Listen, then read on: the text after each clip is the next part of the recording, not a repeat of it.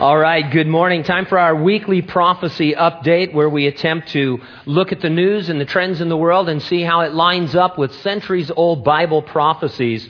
This week I want to talk about something the Bible predicted that actually seems to be occurring right before our very eyes. A 2,500-year-old passage in the book of Ezekiel that we're very familiar with describes a last days coalition of nations that will attack Israel from the north. And those nations are either listed by name or their region is given by name in the Bible. We see that Russia is probably the most prominent nation there. Also listed by name are Libya and Persia, which is modern-day Iran. But also prominent are regions that now comprise what we would call Turkey. Now, this is interesting because the nation of Turkey is a member of NATO and is a candidate for membership in the European Union and has been up until very recently a pro-Western nation. It didn't seem to make any sense that the Turks would suddenly ally with Russia and the Muslim nations wanting to overrun and destroy Israel. Didn't make any sense, that is, until very recently.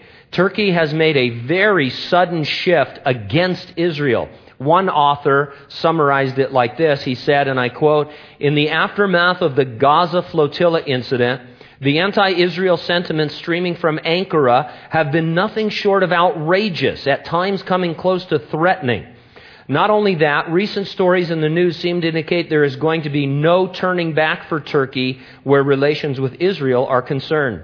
Truly, it seems we are witnessing Turkey's long-anticipated move toward foreign policy, uniting it with the coalition of anti-Israel nations described in Ezekiel 38 and 39. Now, that's one person's opinion. Let's look at some news stories. A United Kingdom news source ran an article on June 8th titled, "Turkey is calling for a jihad against Israel." Here are some excerpts from that article. Israel's relations with Ankara, military, economic, and tourism, Israelis once flocked to Turkey, have been sacrificed on the altar of Turkey's aspiration to lead the Islamic world and establish itself along with Iran as an alternative to American power. Support for Turkey is at an all-time high in the Arab world. The last time Turkish flags were carried through the streets of Arab capitals was during the First World War, when people took to the streets in continued support for the Ottoman Sultan against the Western powers. The Sultan had proclaimed a jihad. Thanks to Turkish government support of a blockade-running mission led by a group of Hamas sympathizers, they are flying those flags once again. No ruling Arab leader is as popular as the Turkish prime minister, whose discourse amounts to calls for a jihad against Israel. The English version of the Al Jazeera website, which, by the way, let me go there. That way I'll be on the terrorist watch list and you guys will be free. Posted an article on June 4th titled, "Turkey Will Never Forgive Israel." It reads like this: "The Turkish president has said that Israel's military raid on civilian aid ships bound for the Gaza Strip has caused, quote, irreparable damage to his country's relations with Israel and will never be forgiven."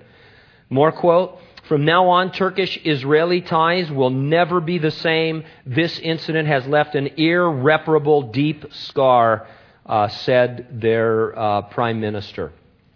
Now, again, a short time ago, it was difficult to see how Turkey was going to go from being a pro-Western ally seeking NATO entrance or in NATO and seeking entrance into the European Union, how they were just going to suddenly, unpredictably, become anti-Israel. And yet, that is exactly what you see happening within really the last couple of months of history. And so I'm suggesting that we are potentially watching before our very eyes the fulfillment of centuries-old prophecy. Again, I'm not predicting anything. We're just reporting the news. But it's interesting that it is exactly the news you'd expect from reading Ezekiel 38 and 39. And then, you might read that and think, well, this can't be true because Turkey is not against Israel. But if you have a biblical mindset, you think, oh, just wait. This is exactly what's going to happen. And it is. Now, I remind you that although we follow the fulfillment of Bible prophecy, we're not looking for any prophecy to be fulfilled before Jesus can return to resurrect and rapture the church. That's always something that can happen imminently, which means right now. Nothing needs to be fulfilled before the Lord will come for us. We're only waiting for Him. And that's why I tell you each week to get ready and stay ready and keep looking up, because ready or not, Jesus is coming.